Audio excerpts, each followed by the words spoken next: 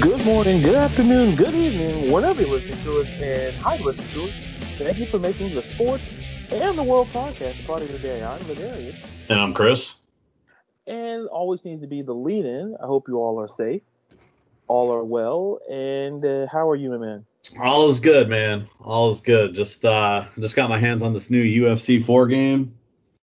This thing, and again, I'm telling you, we always have this argument that you want me on Twitter. I even get pissed off. Here we go. And the Twitter. So all right. So these. Have you ever played any of the newer ones that EA Sports has done standalone? No, I haven't played another new one, no. All right. So on the last one, UFC 3 is when they started implementing. They have like their own little Twitterverse inside the game where you can interact with like Joe Rogan and Dana White and Megan O'Leary and John Anik and other fighters and the crowd and things like that. So in the new one, it gets a little bit more in depth where you can control the responses, like a good response or a shit talking response. And even in Ladarius, even in this goddamn game, they're shit talking me. Even in a game, this is why I don't do Twitter.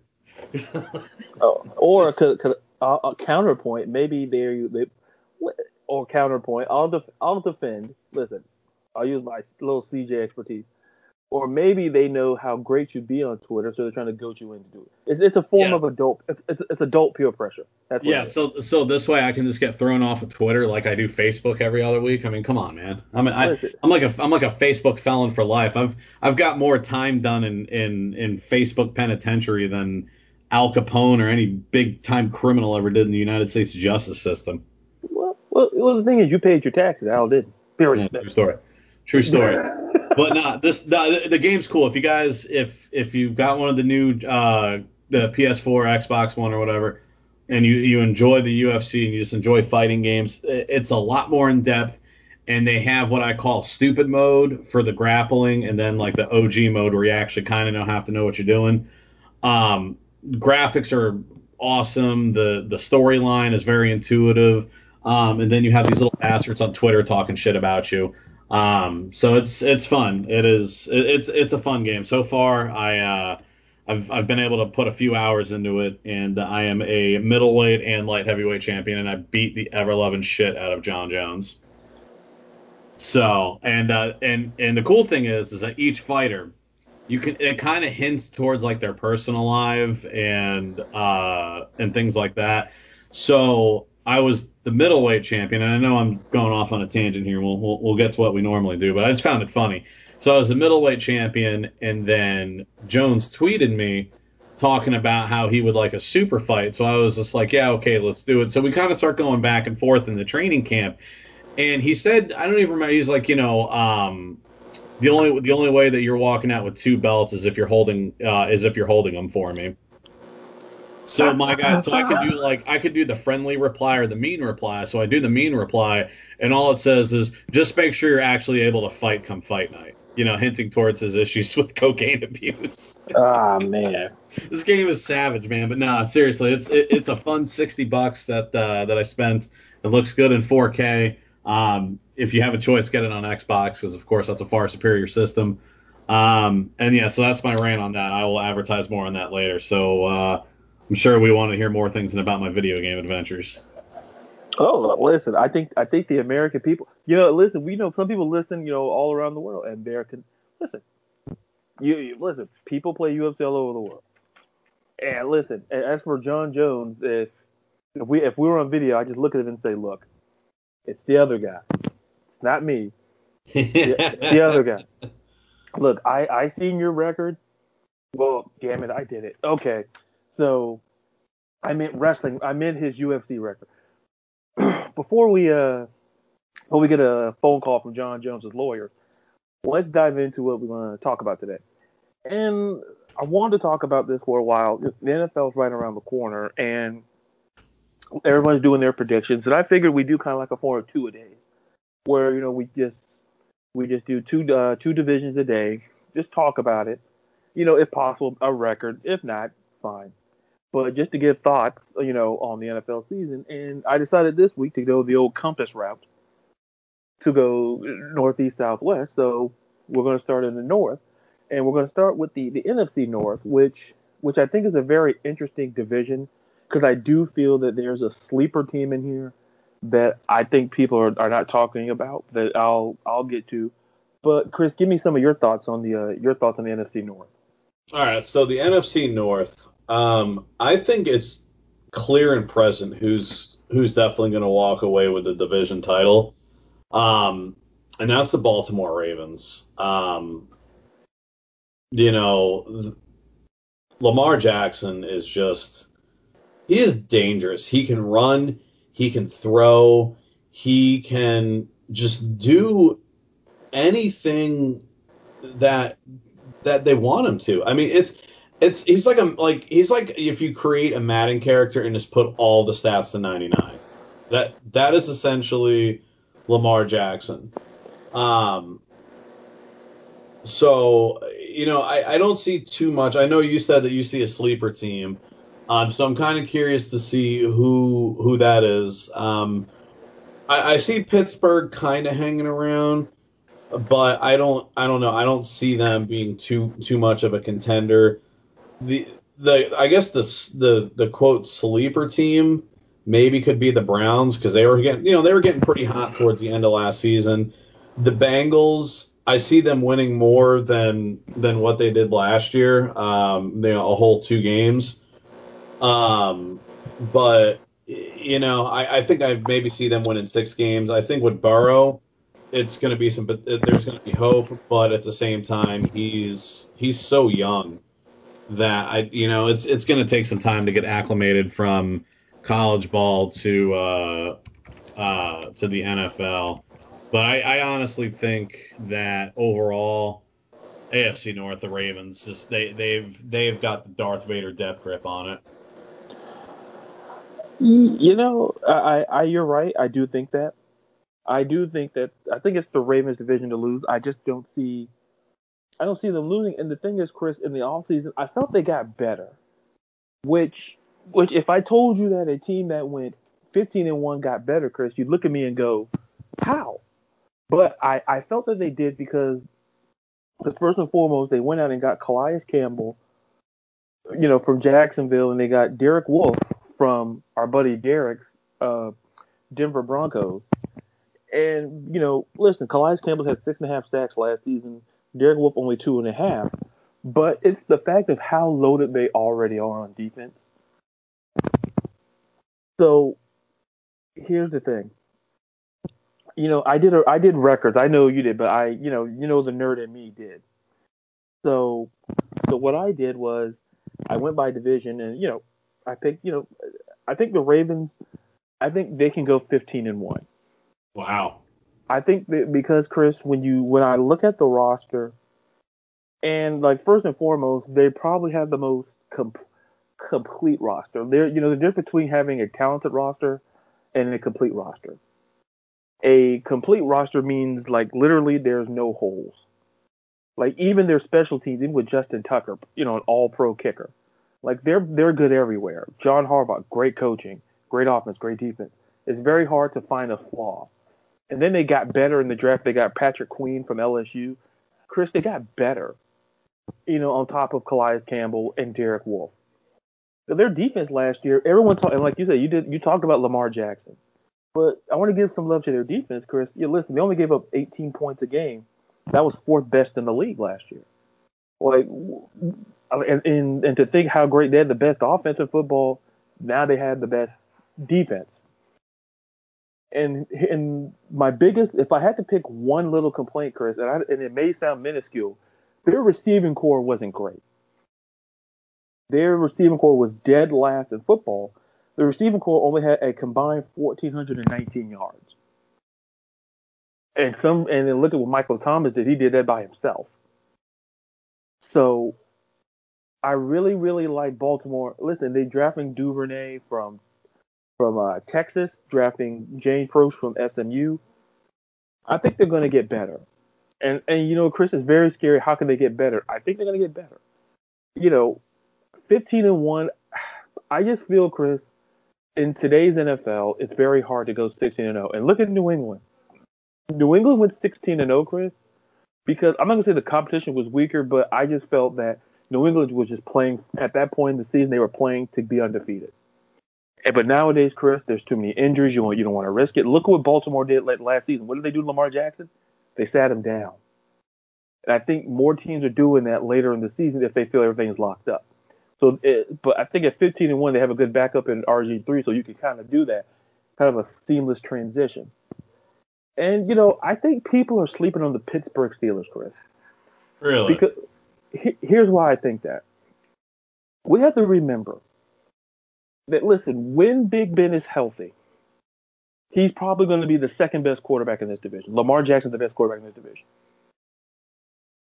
Big Ben, listen, look at the team. The last time this team finished third in the division, Chris, is 2009.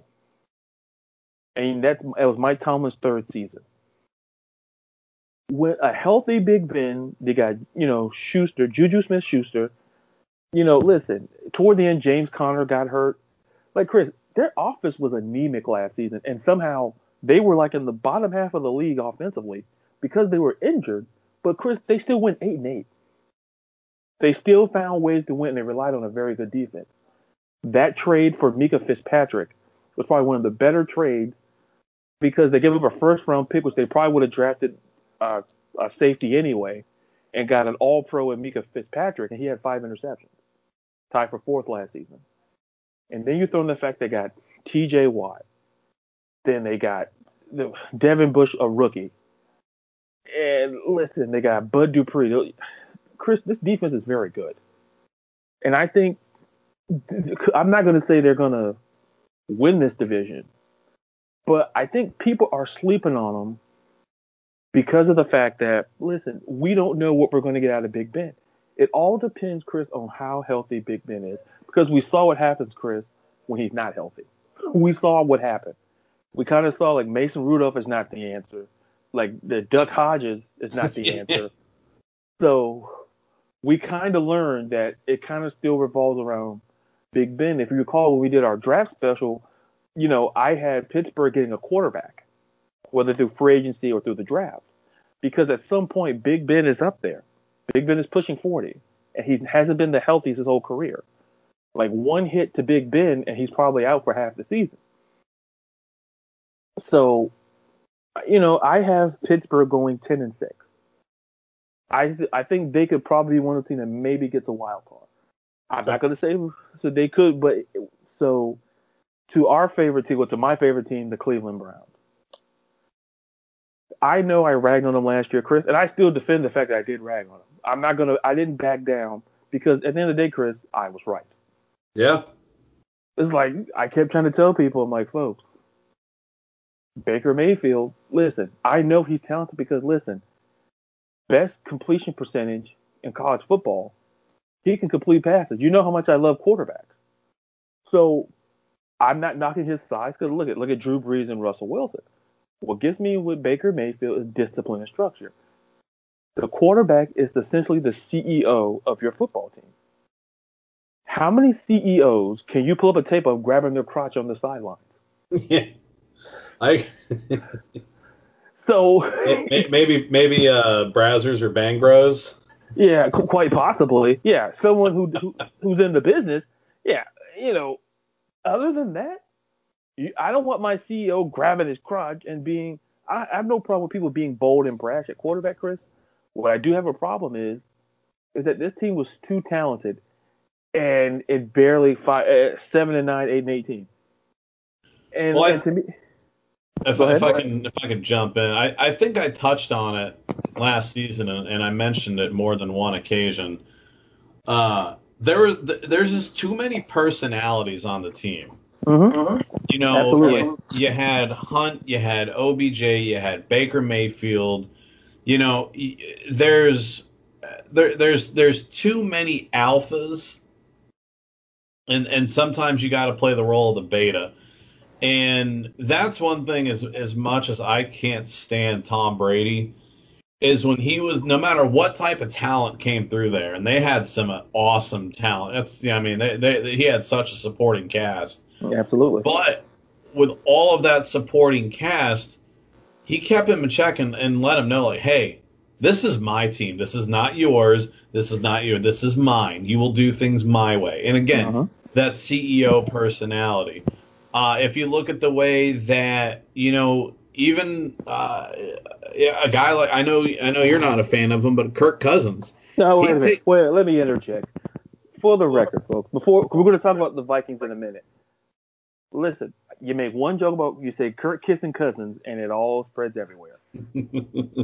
Like, listen, his name is Cousins. Listen, his name could have been Kurt Uncles, and I probably would have been no joke, but his name is Cousins. Continue. But with that being said, even he had a little issue with Stephon Diggs and some situations with that, but he got it cleared out, and look, now he's off the team. Most programs, the quarterback kind of keeps the rest of the team in check, and I think that's where Cleveland falls short. Is Mayfield's got the balls, all pun intended, to lead the team, but he doesn't have the command to lead the team. I was talking. I was talking with one of my employees. We were on a conference call earlier this week, and we were just kind of discussing things. And one of them said, and he normally doesn't compliment me too much. He's usually bitching about me. But he said, in situations, he's happy that that I am where I'm at, and he's where he's at, because I take command and I take control of the situation. And establish, not like an authoritarian state, but establish, okay, here's what we're going to do, here's the plan, let's make it happen. And whether it's in a career in the business world or the military, you own your own restaurant, whatever you do, your business, or you play in the NFL, you have to be able to take command of your people and have them want to listen to you. Not necessarily because they have to, but at that position of leadership, it's a position that's earned, and you got people that want to follow you. And I don't think Baker Mayfield's there. He's not there yet. I think, like you said, they'll do better this season. They went 6-10 last season. I got them pegged out at 8-8, so we'll see what happens there. Chris, everything you said was true, and here's why. Like, you've heard me you say good things about Baker Mayfield. But everything you said, Chris, is true. I need to see that leadership, because you're at a position of leadership. Like, at the end of the day, Chris, this is what Cleveland did. Cleveland this offseason, they went and got Jack Conklin from Tennessee. They drafted Jedrick Wills, who I was high on in the draft, if you remember. And Chris, and Nick Chubb still he had a 1,000-yard season with that offensive line last year, and they got better this year on the offensive line. So Baker has the pieces. And then you have Jarvis Landry. You got OBJ. They signed my guy, Austin Hooper from Atlanta, to be a tight end threat. Chris, maybe I'm missing something. Maybe I'm the guy in the room that's missing something. Because Baker Mayfield has too much talent. And where Cleveland went wrong, Chris, you don't hire coaches. You don't hire best friends to be coaches, if that makes any sense. Yeah, no, I agree. Freddie Kitchens was like the guy he's like the cool best friend. He's kind of like the Joe the Plumber type guy who he coached. Chris, he never coached at any level of football as a head coach. It's like you will not hire a CEO who has not led at least somewhere, at least led a team, maybe not a company, but led in some capacity. And essentially, Cleveland went out and hired Kevin Stefanski from Minnesota, which is a good hire if he's a good coach, because, Chris, history has shown it doesn't matter if the coach is offensive or defensive minded. It's about leadership. Bill Belichick won 6 Super Bowls, and a defensive coach in a lot of years, Chris, that offense carried that team. Why? Because Belichick's a leader. He's a genius because he's a leader. People respect. Pittsburgh, Mike Tomlin, defensive guy. Offense always takes the headline. The reality is, Chris, I have them going 7-9. I just can't see, I obviously I haven't beaten Cincinnati twice. But, Chris, I just look at Cleveland and go, I don't want. This is Baker Mayfield's third season, Chris, and I believe when you're in the third year as a quarterback, I think we'll talk about Sam Darnold next week. Sam Darnold's kind of in that same situation, and we'll talk about him more next week. Where, Chris, there has to be improvement. Like, nobody's saying you have to go up there and throw 4,000 yards. But I need to see elevation from Baker, period. Like, I don't want to hear how talented this team is. I don't want to hear, how loaded we are. Because that essentially sounds like a dating profile. And then you go meet the person and they just completely, your expectations are so high. And you meet them face to face and it's like, you want to get the check early. That's the Cleveland Browns. Expectations get the check early. That's what they are. So 7-9 for me. And as for Cincinnati, it's not a great year in Cincinnati sports wise. And listen, it's not a great time to be a sports fan in Cincinnati. But one of the things that I like, Chris, obviously getting Joe Burrow, they have a face of the franchise, which once again, you need a quarterback to be successful. Obvious there. But think about this, Chris. They got upside. Like the head coach Zach Taylor, he offensive coordinator who was there for the Rams. He gets his guy. Here's the thing, Chris. Quarterback coaching combos. This could be the next big one that people need to be talking about. And I think, given the fact that look at how Zach Taylor was with Jared Goff when he was there, and look at Jared Goff now. It does speak volumes. It's the same thing. It's the same thing I said years ago when it came to Andy Dalton. Like, when you look at Andy Dalton, when Hugh Jackson was a great offensive coordinator, he was great, and Andy Dalton kind of dipped when Hugh Jackson left, and that speaks volumes.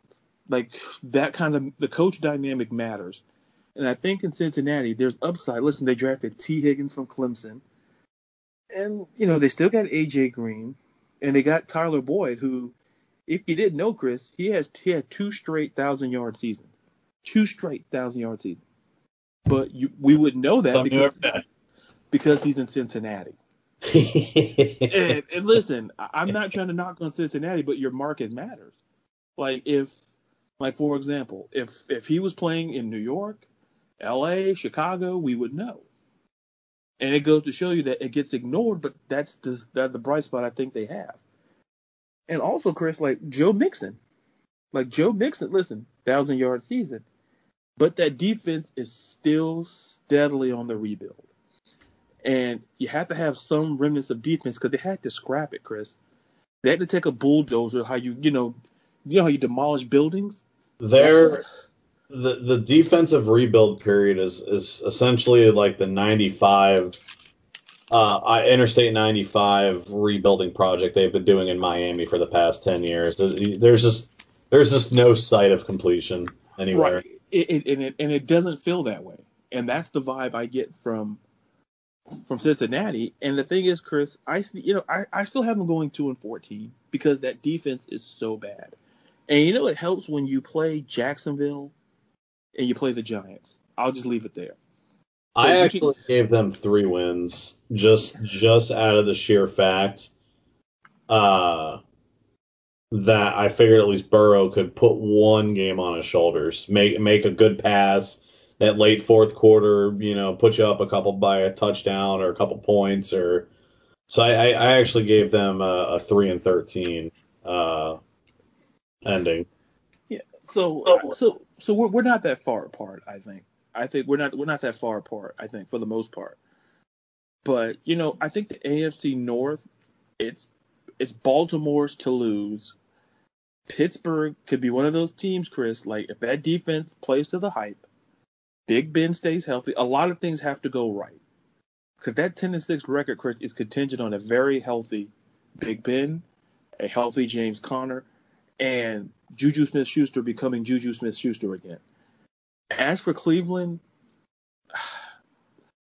Chris, like you said, I just need to see leadership out of Baker Mayfield. I don't want to hear excuses. Because if he's that good, listen, he can't complain about, Russell Wilson had it bad, and that man won a Super Bowl. Yeah. And I could argue Cleveland has more talent than Seattle. And I don't want that to come off as, disrespectful to Seattle. Oh, it's just the truth. It's just when you He look was working with a whole lot less. and it's like if Russell Wilson can figure that out, and this man has to play in equally bad weather in Seattle where it rains a lot. Russell Wilson figured it out. And at some point, remember, people say it was the defense, but listen, when Marshawn Lynch left, it essentially became Russell Wilson after they got rid of Michael Bennett, Earl Thomas, Richard Sherman. So essentially, they were putting the keys to Russ finally. So that's why people wonder why I'm harder on Baker Mayfield, is because I've seen it work on the other side of the country. It worked. I'm not saying the Cleveland Browns should be in the Super Bowl, but At least be a playoff contender. that's exactly my point, Chris. Like, you get it. Like, I feel that's not too much to ask. It's like, be a contender. And as for Cincinnati, there's hope. It's just very There's hope. Yeah, it's like a mirage, but it's there. Trust me. It's there. Give it about 3 years. Give it about 3 years, because it takes time to develop that dynamic, I believe, with a quarterback. So that's our AFC North prediction. So just to recap the records, so I had Baltimore going 15-1. What did you have Baltimore going? I had Baltimore going 12-4. 12-4. So Pittsburgh, I had 10-6, and you had 10-6. Someone's been copying my paper. Uh-huh. Interesting stuff. And I had Cleveland going 7-9, and you had them going 8-8. 8-8. And then of course Cincinnati, you had them going 3-13, correct? Yeah. So I think the only big difference that we have is Baltimore, and 12-4 is still a good record, because I do think, like I said, in the NFL, it's hard to win. I don't care. We've seen examples, Chris, where listen, bad teams can be good for 1 week. Yeah. So hell, look at the Jets put an outright ass beating on the Cowboys last season. Man, I bet you that's man. Pepperidge Farms remembers. Man, I remember. I think I roasted. It's like they were the only team to have literally lead by this, and lose. And Jason, I'm telling you, it was Jason Garrett play call. Old Mr. Clapper. Yeah, I wonder if he have a clapper in his house, because his wife's probably pissed at him. I hope so. Clap. Is everything all right at the Garrett's house? That's fine. Jason just clapping again. It's a rave party. Oh man. See his orange hairs. Ah, boy. The visual, you didn't need America, but you got it. America and the world, you got the visual. So speaking of a visual, I want to go up north still in north. It's about the NFC North, which I think, Chris, I feel very confident about one of these teams could potentially sneak in and win this division. Bum, bum, bum. I'm confident in one. I'm confident who I have winning division. But there could be a potential team in there, if a lot of things work out, could win this division. So give us your thoughts on the very cold and frigid NFC North. So for the North, I almost feel like I'm a closet fan of this team. And this team is the Minnesota Vikings. Yeah, boy. I think I know why, but continue. Honestly, well, besides the fact that these dudes have won me. Yeah. Besides the fact, look, okay, yes, I did win a fantasy football title because of these guys, and then some. I want that on the record and in the notes. I want that. But you know what? No, I don't know. I think what it is I just started watching them because I had so many Vikings players on my team the past couple of years. I've had Adam Thielen for a few years. I've had Kirk Cousins, and then of course Stephon Diggs when he was there. And you know what? Like I don't know. Like I feel like I've slowly become a fan of them. And honestly, this division is theirs to take. It really is. The keys are left on the driver's seat, unlocked, and the windows are rolled down. I mean, the only thing I think that's going to be the Vikings' problem is their schedule. They've got a miserable schedule. Yeah. They open up against the Packers, and then they go to Indy, and then they play Tennessee, and then a couple weeks later they play the Seahawks, and then the Falcons, and then the Packers. Then they get a couple gimme games with the Bears, the Lions, and the Cowgirls. Then they go to Carolina. That's definitely not a team you can sleep on. Plus they got Tampa Bay. Plus they got New Orleans. All in one season. I mean, they're literally playing essentially based on, I think, my calculations that I've done through my own thing. 1, 2, possibly 3, 4, 5. They're playing 5 divisional champs, in based on my calculations, because I strongly feel that number one, I think the Titans will handle their division. I think the Seahawks will handle theirs. I think the Cowboys, just because of how terrible the NFC East is, I really think they could do this, just because they're that terrible. I definitely see Tampa Bay. Well, see, this is the toss-up: is Tampa Bay and New Orleans. That's going to be the scary one. But then I also see the Panthers. They're not a team to sleep on either. I know. Hey, look. Wait. What did you say? I'm sorry. I know. I went to sleep. I know. See what I did there? See what I did there? That's all right. We'll see how much shit you're talking when I got McCaffrey on my team, pumping out 40 points a game on you again. Listen, I'll send a guy to Carolina immediately. But no, I really think just based on the division, divisional standings, I think that Minnesota, there's no reason why they shouldn't win. Green Bay is an aging organization. Aaron Rodgers is at that point where, yes, he's Mr. Discount double check and Mr. fourth quarter comeback, but how much more does he really have left in him like that? And then on top of that, I feel like Minnesota is a much more complete program than Green Bay is. Chicago, well, we'll just leave it at that. And then Detroit, hashtag moment of silence for Matt Stafford and his smoking hot wife. That's probably the best thing that the Lions have going for their entire organization is just Matt Stafford's wife. Other than that, it's pretty terrible.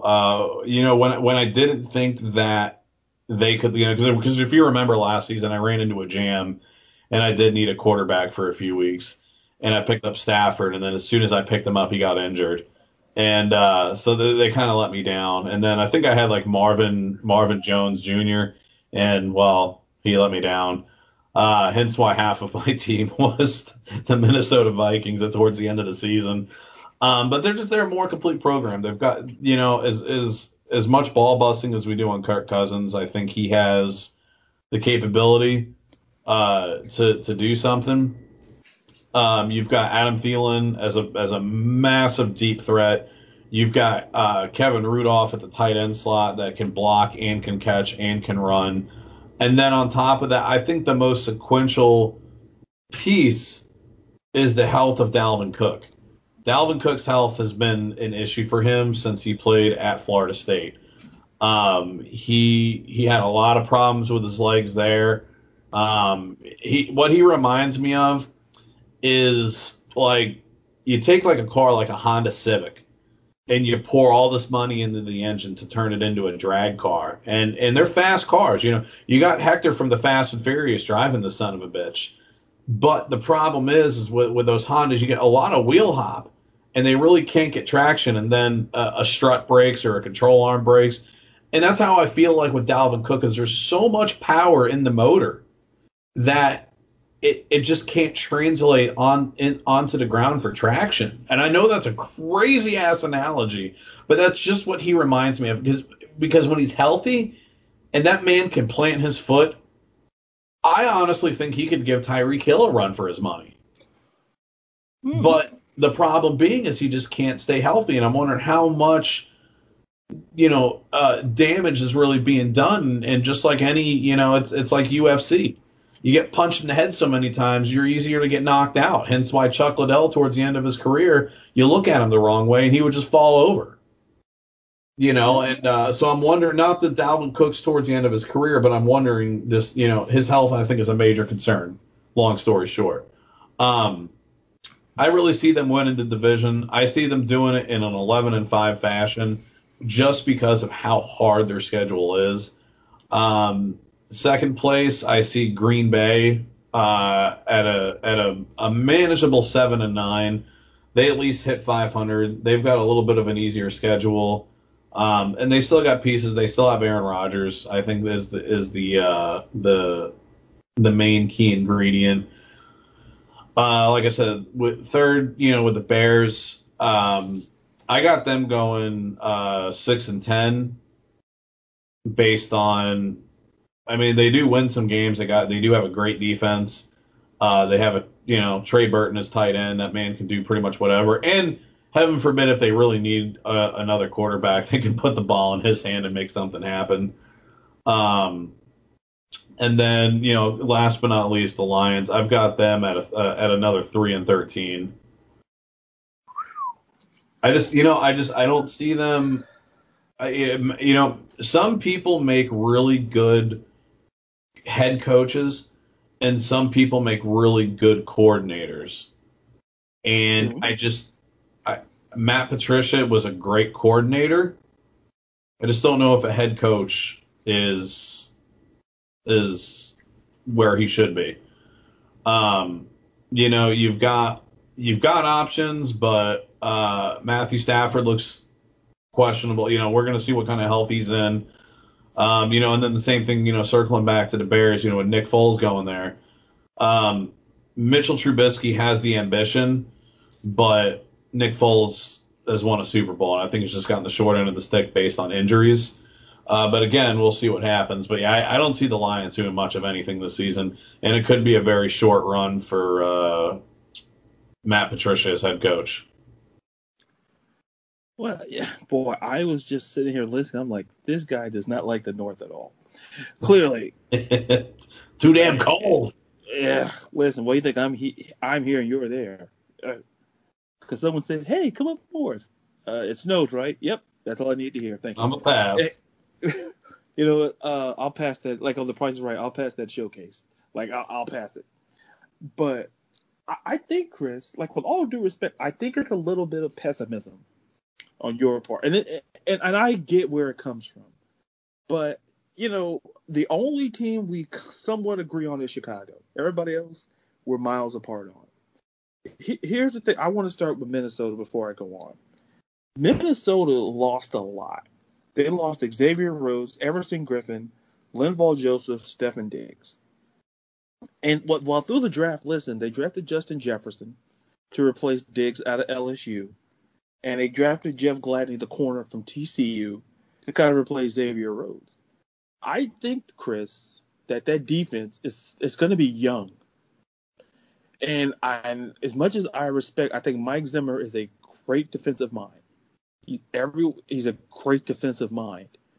But at some point, Chris, it's the same problem with talking about a team I talked about earlier that was in the AFC North to talk about the Pittsburgh Steelers. Pittsburgh has talent, and listen, there's a lot of youth, but the difference is there's somewhat the experience on that side of the ball is more than what Minnesota has, in my opinion. And while, listen, I knock Kirk Cousins a lot on this show.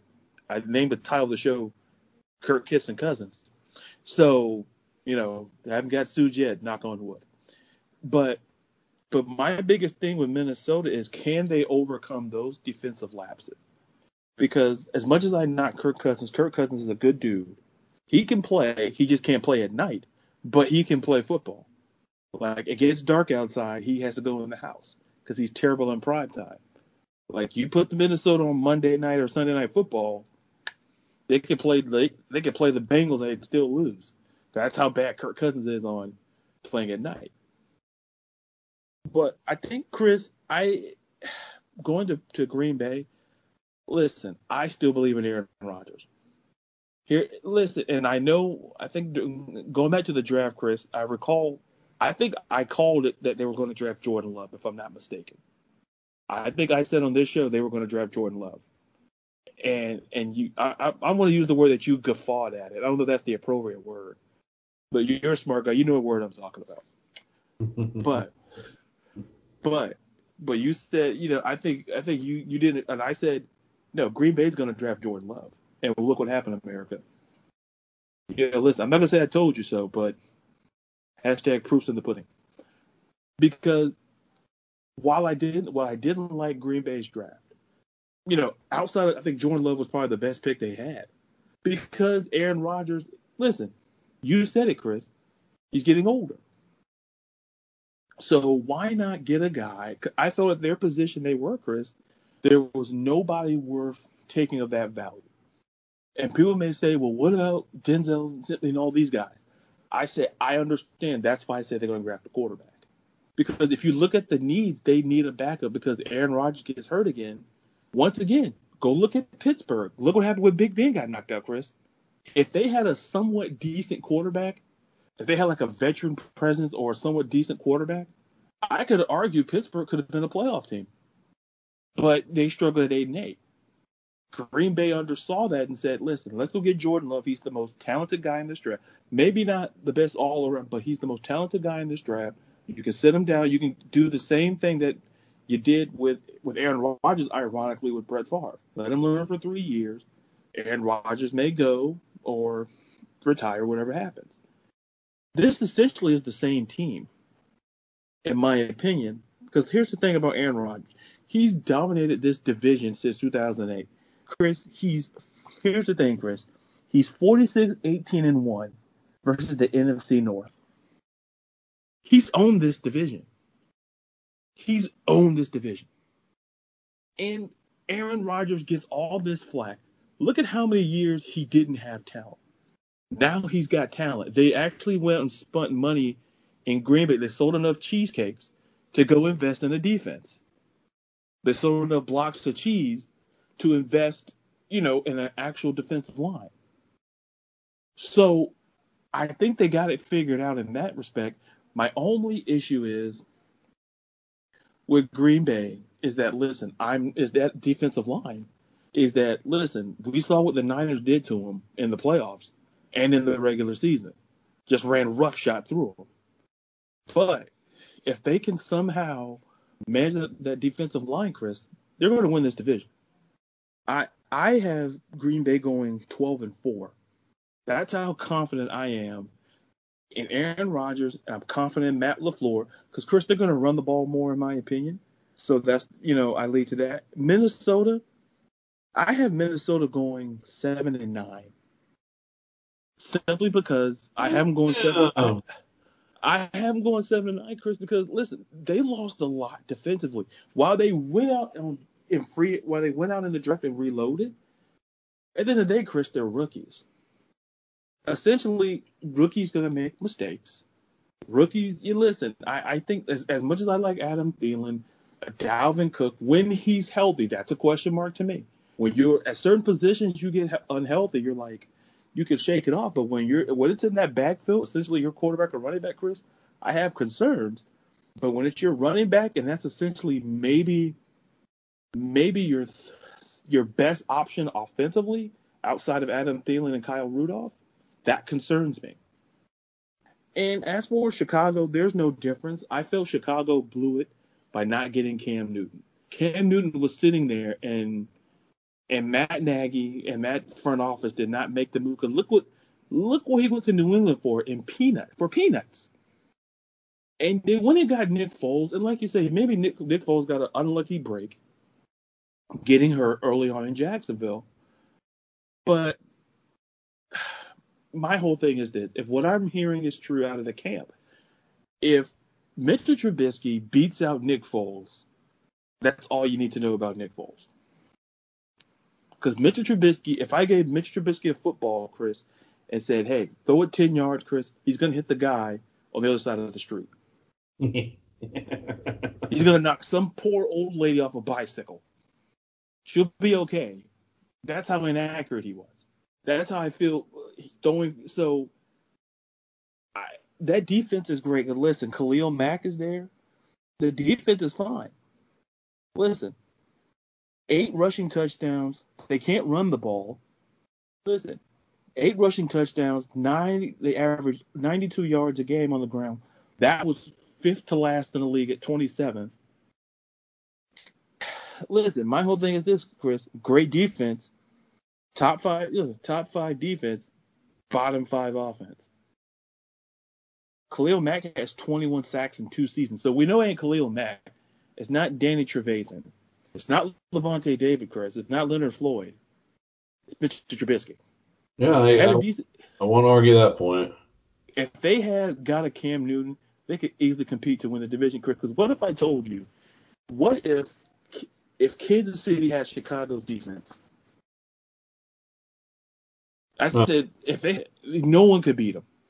And I say because all you need is a decent quarterback. Patrick Mahomes he's much better than decent. He's very, very good. If they just had a guy like, let's just say, a Ryan Tannehill type dude, it's not that far-fetched to think that they could compete and win this division. But they don't have that. As for and I have them going 5-11, so we're not that far apart there. But I think people are sleeping on the Detroit Lions, and they get laughed at because hey, look at the Tigers. I get it, but if Matt Stafford is healthy, Chris, it's the same thing. Like I said, we're always roaming around Pittsburgh. If Matt Stafford stays healthy, Matt Stafford in his career, he averages 270 yards, 275 passing yards in a game, and that's second to Drew Brees among active quarterbacks. People sleep on Matt Stafford because he plays in a terrible, terrible team. It's just like the equivalent of look at Mike Trout. Mike Trout's a great player, but have you seen an Angels organization? Tell you what, we use him on the Yankees. Yeah, if you put Mike Trout on the Yankees,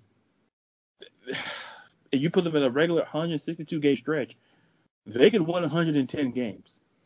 Oh, easily. But since he's in Anaheim, he's the best player on a garbage team. And don't at me at it because look, Mike Trout. How many times has Mike Trout been to the playoffs? I believe once in his career. Is that Mike Trout's fault? No, he's been an MVP. It's not his fault. Like you can tell what's good and what's bad, and that's pretty obvious. And I think with Matt Stafford is kind of like the Mike Trout of the NFL. Good player, bad team. But we highlight him. We know Aaron Rodgers is bad, but there's potential, I believe, in this Detroit Lions team because, Chris, here's the thing. They went and got Jeff Okudah from Ohio State to replace Darius Slay, who got traded to – he went to Philadelphia. Here's the thing, Chris. They drafted DeAndre Swift from Georgia to go with Bo Scarborough in the backfield and with Kerryon Johnson. Chris, they're running the ball. Remember, Detroit couldn't run the ball. That's why Matt Stafford's arm felt like glue every game. But they have a run game now. And I'm not saying Matt Patricia's the perfect coach. I agree with you. I think Matt Patricia now, and I think I'm not going to say it's a New England coaching curse because look at Bill O'Brien. But anyway, that's a whole different, we'll say that for when it happens. But I think with potential, Chris, I think Detroit's in a situation where it's a boom or bust situation where there's talent and they can sneak up on some guys. Because remember, Detroit was in a lot of football games last year. They just there's sometimes they're on the wrong end of them, but they can compete, Chris. And imagine if they had a healthy Matt Stafford all the way for 16 games. This is probably a team that Matt Stafford's been on, has talent, has a running game, and it's not necessarily revolved around him. It's essentially what's going on in Green Bay with Aaron Rodgers. We know the quarterback's good, Chris, but they couldn't run the ball. Then Aaron Jones shows up, has a 1,000-yard season, 16 touchdowns. He was on my fantasy team, by the way. So I always he snuck his in, I snuck mine in. But But the point is, Chris, I kind of have them going. And are you sitting down, Chris, or are you standing? Yeah, let's see what you got. I'm sitting. 8-8. You are on drugs. If that drug is life, then you are right. Why not? Because look, here's the thing, Chris. I just believe in the upside. You can look on the downside. I think there's upside. Like, I'm not in love. Here's the thing, Chris. I'm not in love with the coach. Only thing I'm really in love with is Matt Stafford. They have a run game. And listen, Kenny Galladay, and outside of Kenny Galladay, there could be some issues. Marvin Jones Jr. is still there, but Danny Amendola is like 84 years old. But I think, Chris, if they stayed in game, I think it's a learning tool. Where, look, Chris, they couldn't win close games. It's like a good baseball team. Like, if you can't win when it's close, you learn from it. Good teams learn from failure, just like businesses, if that makes any sense. There's a difference between why certain companies survive and why some fail. Is that while we highlight the success, Chris, we also got to highlight the failures because they must have failed for them to figure out that it didn't work and make it work and how to correct it to not happen again. I think Detroit, Matt Stafford, I'm not endorsing Matt Patricia as coach of the year, but I think if Matt Patricia leans on the offense a little bit more, I think they could be a 500 team. Because if you think about it, Chris, and listen, I want you. If you're still sitting down again, I think Matt Stafford's a better quarterback than Kirk Cousins. Oh, yeah. Now you're just being malicious. Listen, malicious. Oh boy, no, I've heard those legal words before. You know what I do? I call for a recess. But the point is that. But I think this is probably the only division where we may just disagree on. I'm gonna have to say that's where we do. It's like I and like I said, I was listening to and I get how you feel. I definitely see how you feel about Chicago. I think our feelings are the same there.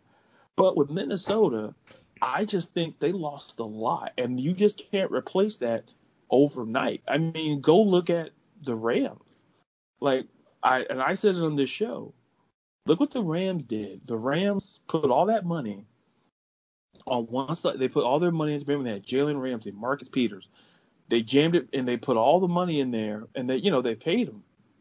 But when they started trading away assets, and I said to myself, that team's going to be bare next season. And guess what? It was bare. They ended up trading a lot of offensive pieces left. That's the situation I feel in Minnesota. They just lost a lot of defensive pieces. And defense is the one side of ball where it's harder to learn. On offense, if it's a good receiver, Chris, you can't teach speed. You can teach receivers. You can draft great route runners. You can draft great, with speed. If they lost pieces on offense, I think Justin Jefferson would fit in nicely and complement Adam Thielen because he's at a position where he doesn't have to learn as much as, say, Jeff Gladney does as a corner. I just believe that learning defense is a lot harder than offense. And I could be absolutely wrong and off base on that. But if they lost pieces offensively, Chris, I'd be right there with you. But I just feel it's a lot harder to learn defense because at the end of the day, you have to learn about coverages and schemes. While on offense, it's the same thing, but on offense you can pick it up quicker because you're more protected. On defense, if you get burned, it's going to be everybody's going to see it. And then that's my take is listen, to recap, I have Packers going 12-4, you have them going 7-9. Minnesota, I have them going 7-9, you have them going 11-5. Jesus. Well, listen. Also, Lizzo mentions Minnesota Vikings in her song, so something to think about. How do I know that? That's none of your business. That's none of your business, people. It's called research. It's called R&D. For the Bears, I have them going 5-11, 6-10, not a big difference. Detroit just outright disrespecting the whole city.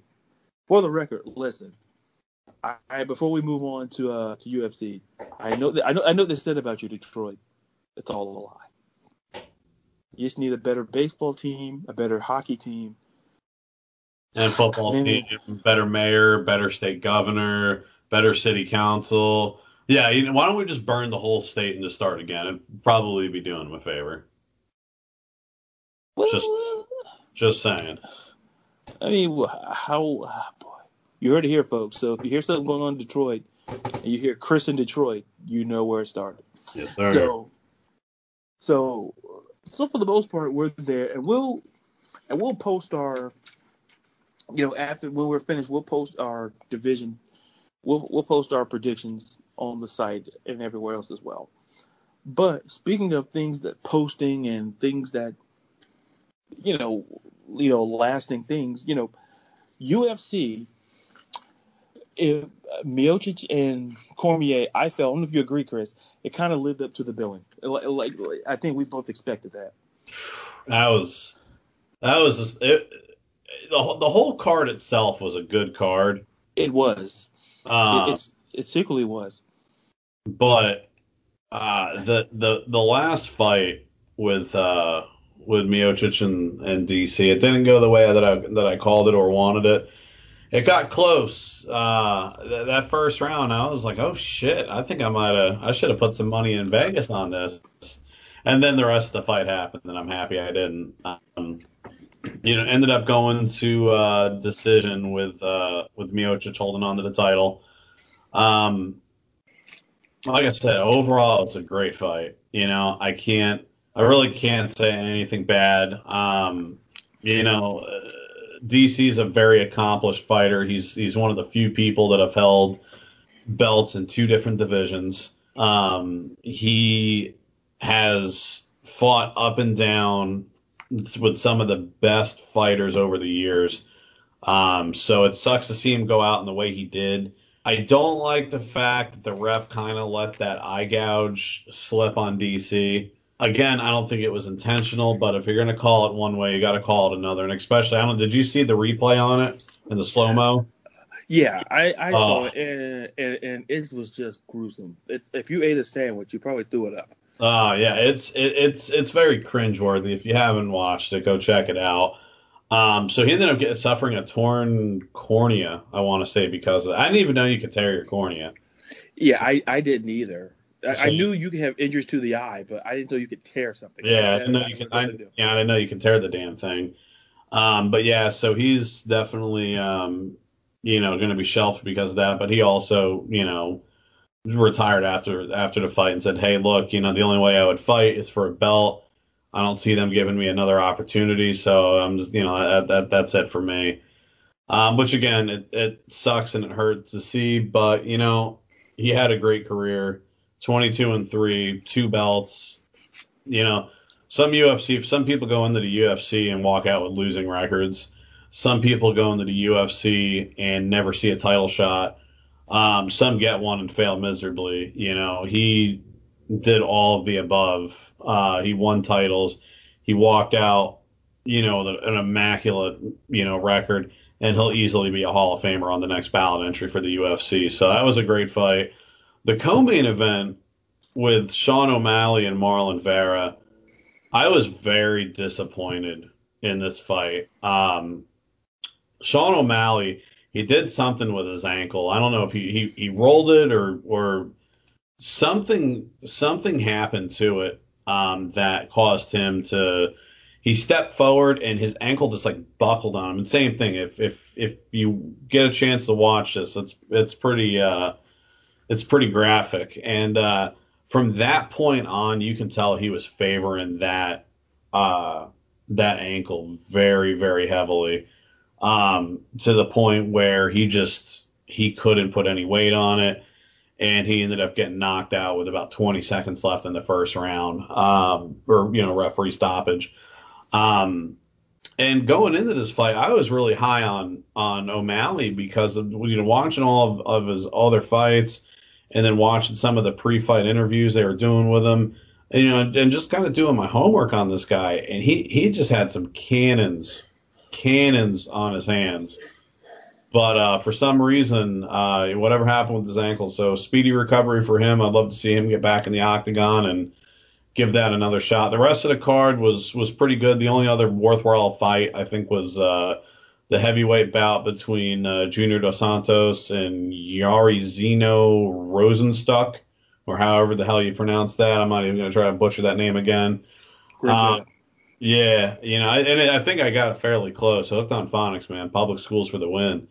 Dos Santos looked good, but late in round two, he got put to sleep by Rosenstruck, and that same thing. Good fight. I expected a little bit more out of Dos Santos just because he's got those heavy cannons, but they weren't there. But, rest of the card was good. I'm looking forward to the next fight, and as far as DC goes, fair winds and following seas. Hopefully, we'll get to see you on the side doing your color commentating with Joe Rogan, because you do a damn good job at that. Yeah, and I think I said it last week. I said how good he was on the mic, and I always appreciate you see a lot of former athletes who color commentate, and they they're just awful. And I think, like, when you think of how Cormier sit there and calls UFC, on the experience and just the way he gets into it, I think, while we lose him in the ring, we get him in the booth. And it's kind of one of the things, I think what he is to UFC, I kind of feel what Peyton Manning would be to the NFL. I really do. And I think the thing with Peyton Manning is that he's afraid to criticize other players. And you can't be afraid to do that. And I think when you're in the business, like, I didn't mean to go on this side tangent here, but I think, like, Cormier is Cormier. I'll put it that way. And you know what I'm talking about. So there's no fear when Cormier, because Cormier's been in that octagon. He can be honest, and I respect his perspective.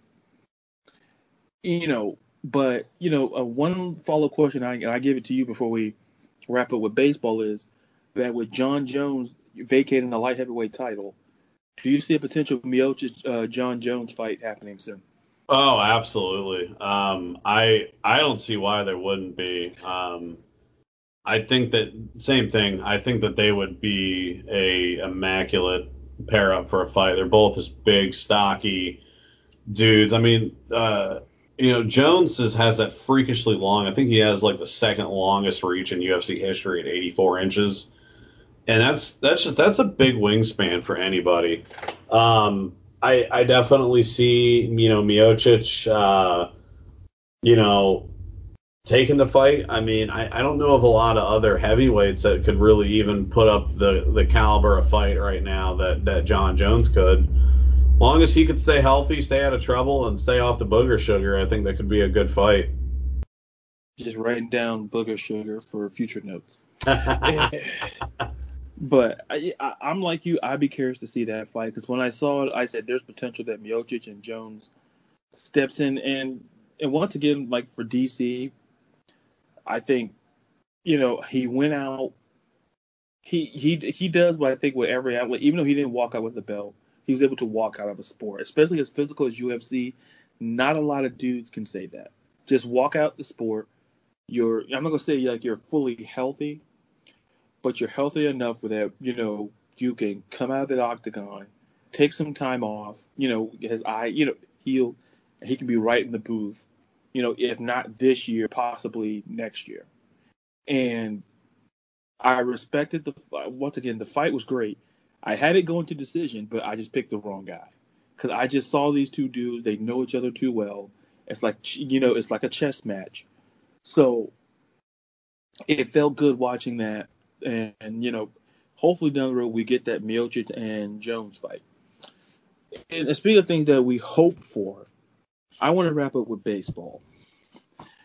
And first of all, shout out to baseball, 100 years of the Negro Leagues. Great, like Jackie Robinson, Willie Mays, Hank Aaron. Shout out to them. To my favorite player, Willie Mays, who came from the Negro League. I want to talk about an incident. We talked about it in our pre-meeting. It's professional. We keep it classy. So in our pre-meeting, We talked about the whole Fernando Tatis Jr. situation that happened Monday night. He hits a grand slam versus Texas. The game was 14-4. It came on a 3-0 pitch. San Diego was up 10-3 at that point with the bases loaded. And then, and what's worse that came after that, Machado, who followed Tatis Jr. in the batting order, he had a ball thrown behind him after the grand slam, which, if they were the definition of petty in baseball, that's just my opinion. Super petty. And then, listen, the manager, Jay Tingler for the Padres said, listen, he just missed the sign, and I'll respect that. And then as far as what Chris Woodward said on the other end were unwritten rules, and I think, and I said in the meeting, is how antiquated baseball is. You want, like, Chris, here's the thing. It's like Major League Baseball wants their cake and eat it too. You have to be willing to sacrifice something in order if you want to be successful. If you look at the NFL, what did Roger Goodell kind of cede to? He ceded to the players to a certain, not like give them full control, but look what happened. Like, for example, letting them design their own, like their cleats, little things like that to make the sport interesting, to put eyes on the television. He sacrificed it because he knew it wasn't about him. It's about growing the sport. Yep, about growing the brand. Exactly. And look at the NBA. Yeah. And look at the NBA. Oh, go ahead. I'm sorry. Oh, no, you're okay. And look at the NBA. The NBA has always gotten it right. Like, people thought in the bubble it was going to be terrible, Chris. Virtual fans. You're getting great basketball games. You're getting 100-plus games a night, it feels like. You're getting fresh players. You're getting intriguing matchups. You're getting great storylines. And people thought it was going to be a disaster. And when this came out, I said this was going to be more successful than Major League Baseball. Remember what I said about Major League Baseball, Chris? I had concerns because you're not in a bubble. Because every place there's a dome. Like, there's baseball's in with the dome, but how can you have that work? And basketball is a court. You can design a court quicker than you can do a baseball field. And I may be completely. So, like, you just can't go out there. You just, like, pick up I can go outside of my house and, if I get 2 hoops, do a little drawing. I can get a basketball court done in, like, half an hour, if I properly measure. But shifting back to baseball, Chris, my whole thoughts on the Fernando Tatis is, look, he missed the sign, and baseball has to understand, you got eyes on your game, and this is the way you handle it. Like, this is a kid, and for the record, I talked about how good the Padres were when we did our predictions. Like, I'm not surprised at how good Tatis is leading the league in home runs and steals. Like, he's a potential MVP candidate. San Diego, and like I said, I'm the only guy in San Diego. Me, Ron Burgundy, and that whole channel team. We all had tickets. Unfortunately, I had to come back here. They stayed, because that's where they work. So, listen, I heard, Ron Burgundy told me they were good. And listen, I always trust a guy in a red blazer. So, except if they work at a hotel. But the point is, I want to get your thoughts on, first, the whole Tatis situation, and B, how your thoughts on the baseball's unwritten rules. Because I know you love baseball just as much as I do. I want to get your thoughts. So, here's the thing. As a batter, you have one sole purpose in that batter's box.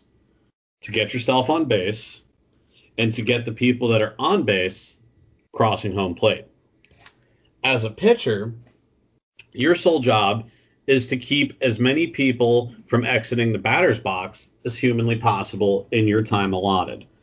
Now, if you suck at your job and you can't pitch, then don't get mad at the batter when you load the bases, when you put 3 people on base and you decide to throw a 3-0 pitch and then decide to throw one right down Main Street and expect a young player to not want to hit it. That is every boy's wet dream that has played Little League and City League and travel and AAU and high school and collegiate all the way up to the majors.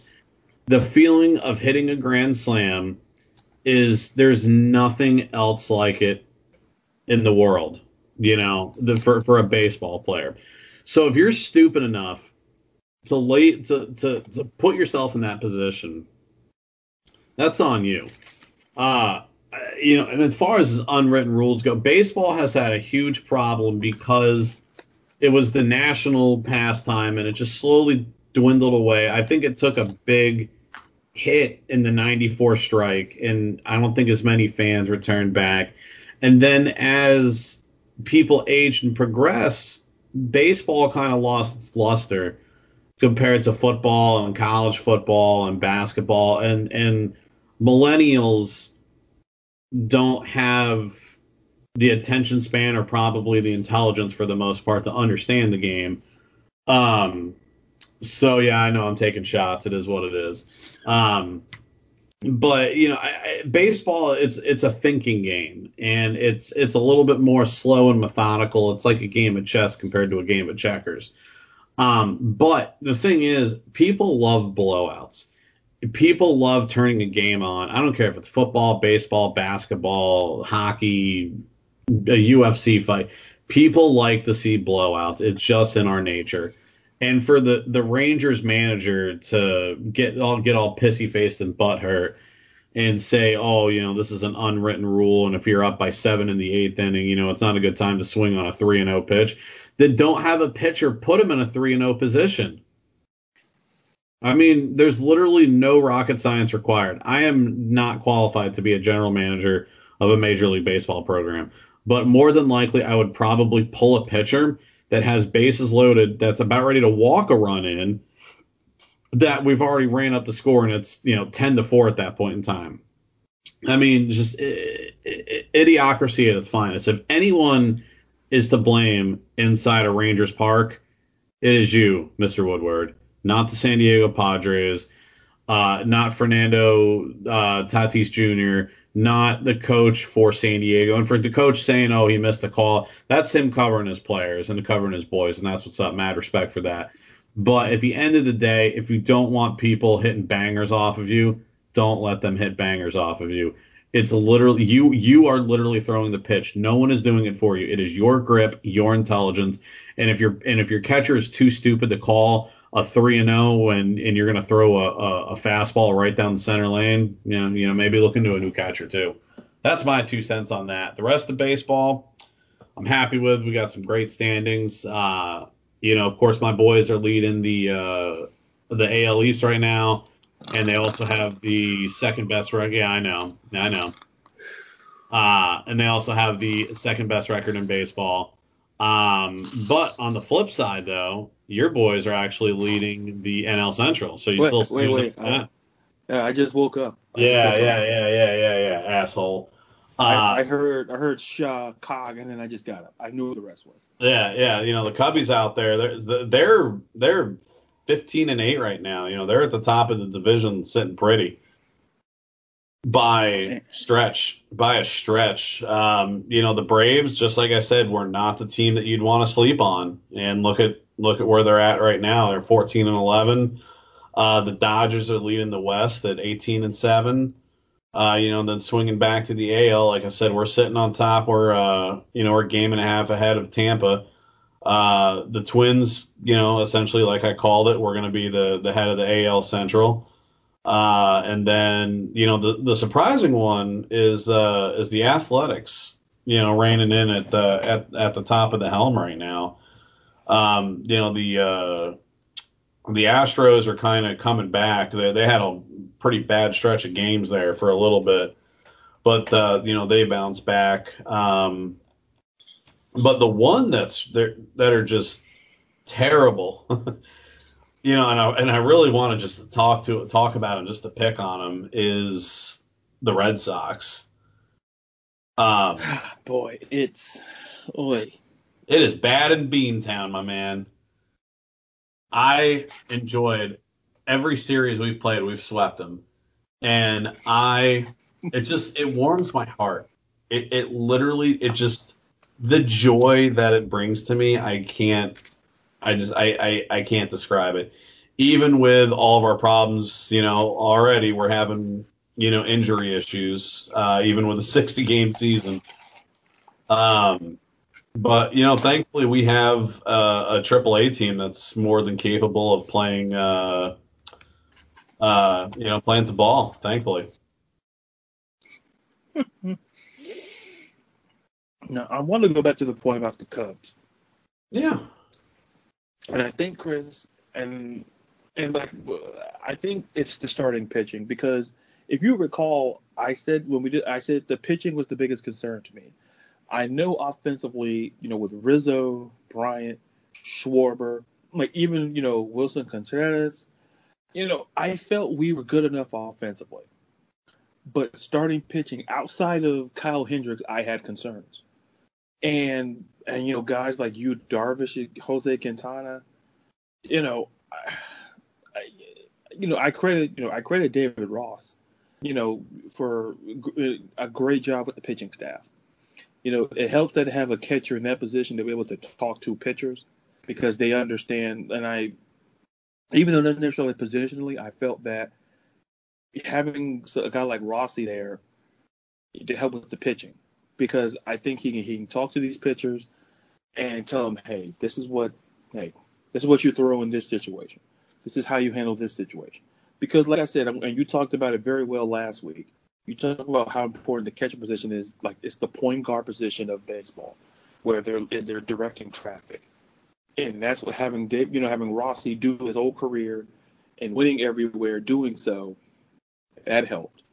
But to circle back to like the A's, and remember, Chris, I said on this show how good the A's and the Padres were going to be. I believe in the West Coast. I think, like I said, the A's don't get enough credit.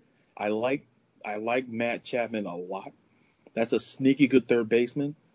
Even Steven Piscotty, a veteran guy. They got a nice looking roster over in Oakland. And as for Boston, I knew it was going to be bad, Chris. I did. Because when you lose to Mookie Betts, I don't care if it's 60 games or 162, you're not going to fare well the year after. Because essentially in that trade, you're going to get back, a lot of young guys. It's bad over there. Like, it's a bad year in Boston. It's one thing you lose Tom Brady. Then the Sox are terrible. The only good thing going on now is the Boston Bruins. That's pretty much it. And the Celtics. Everything else going on in Beantown, that baseball team is bad. And it's not that far-fetched to say that. Listen, the Baltimore Orioles are exceeding a lot of expectations. Like Brandon Hyde, their manager, he used to former Cubs bench coach. Listen, he's doing a great job. There's a lot of good talent over there. And it speaks to how important having a good manager is. Not saying Ron Renicky for the Sox is not a good manager, but under those circumstances, Chris, all that's happened, it's bad. And to be honest, Chris, I think this may not be the only year it's going to be bad. Which again, I'm okay with that. Yeah, and we all know why you're good with that. And speaking of things we're good at, we're good at timing, because we're out of time. And if anything else you want to say, Chris, before we wrap up? Nah, man. Same as normal. Stop burning buildings down, stop rioting, stop acting like assholes. Primaries are coming up. If you're a registered voter, please go out and vote. If you're not registered, then go out and register. If you're registered and you bitch about politics and you don't vote, you're the biggest piece of shit on the planet. Because you have no right to complain about anything if you're not willing to contribute to it. Jeffrey Epstein didn't kill himself, and that's it. You make a good point. You make a good point about the voting, because I put something on Facebook. I talk about how low the voter turnout was with the primaries here where I'm at in Florida, and it's bad, Chris. And like, it's not even 30%. Yeah, I saw the thing you posted, and I was disappointed by it, because I see so many people that are passionate, and I use that term very loosely, about politics on social media. And my biggest thing is, is I always feel that you have a right to bitch and complain if you voted. If you didn't vote, just shut up and sit silently in the corner and let the adults talk then. It's not that hard, I mean, hell, I live outside of my voting precinct and I still was able to get business taken care of, by absentee ballot. So the opportunity's there. If for some reason you can't get up and vote in person, which I highly recommend, but in some cases like me where you are working or stationed for your job across the country where you vote, then, cast your absentee ballot. Otherwise, don't bitch about it on Facebook or Twitter or Instagram or whatever other shitbox you yell on. And, if you do, then just continue to vote, and it's our American right, and there's a lot of countries that wish they could do it and that can't. So please cherish it before we lose it. That's my soapbox for today. A little bit lower tone than normal. Yeah. You'll notice he said lower tone. So you can take that joke as face value in America. But once again, before we wrap up, Chris, I've always stressed to go vote. Registered to vote since I was 18. I've always said that no matter what your politics are, take advantage of a right that few have. Like in the grand scheme of the world, we have something that not a lot of countries, compared to other people in the world, they don't have it. It's like basically, it's like growing up and if you don't like oatmeal, you get oatmeal every day, and there's not much other choice. That's what other countries feel like. We have variety. You have options. Go vote. I don't care what your politics are. Just go vote, because when you go vote, that's expressing your right as an American. And I think sometimes we take certain things in this country for granted. I'm not going to go on my soapbox about that. But I think we take a lot of things for granted, and voting to me is right up on that list. And we take voting for, like I say, go vote and I always say this, but more importantly, really understand the issues. Because listen, you'll have different news mediums to come at you in different capacities. Take time. And I know we're all busy people, but take time. Educate yourself on the topic. Don't vote blindly because one network told you or you saw something on Twitter or Facebook.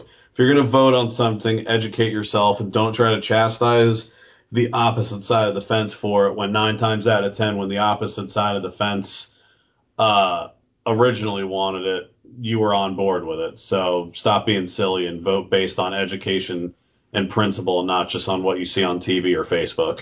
Yeah, absolutely. And I think that's a great way to wrap up, is that the moral of the story here, folks, is that, listen, just educate yourself. It's like, one of my favorite things in the Bible is that my people perish for the lack of knowledge, because we choose not to learn. Learn about who you're voting for.